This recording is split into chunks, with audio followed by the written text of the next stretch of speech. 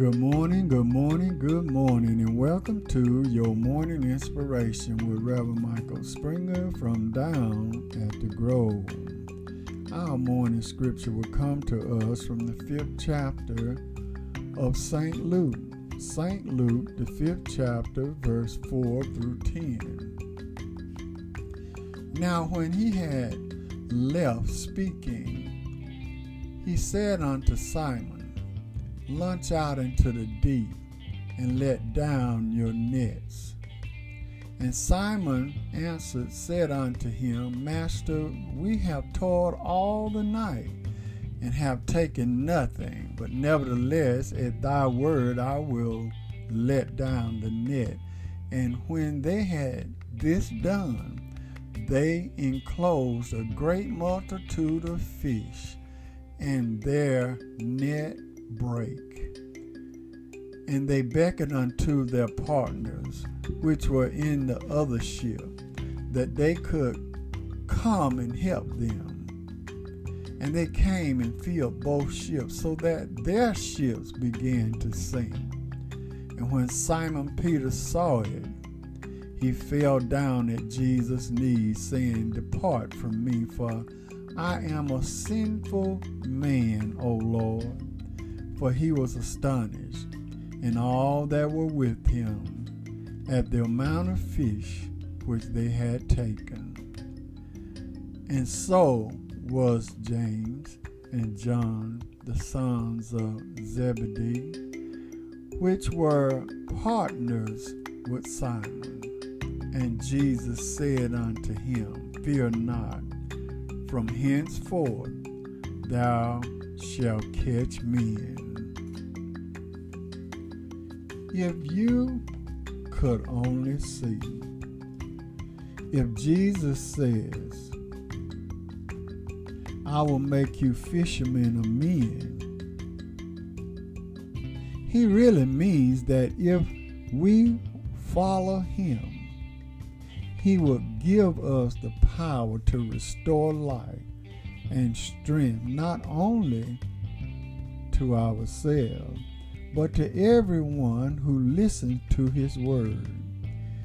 If you could only see, those fishermen were up all night. They were probably wet, cold, and tired, and they would also be disappointed, discouraged, and downright fed up.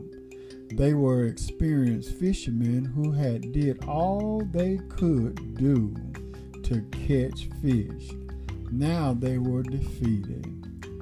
Can you see how your life may be the same? When we are at our weakest, when we are right down in the dumps, at the point where we feel the world is about to take us in, the point where we can just do nothing more. That is the point where God says, We have done it all your way. Now stand back and let me have a go at it.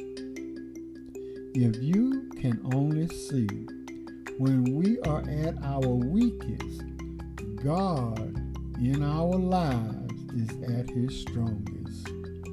God can only work through us when we relinquish ourselves to him totally and let him work through us.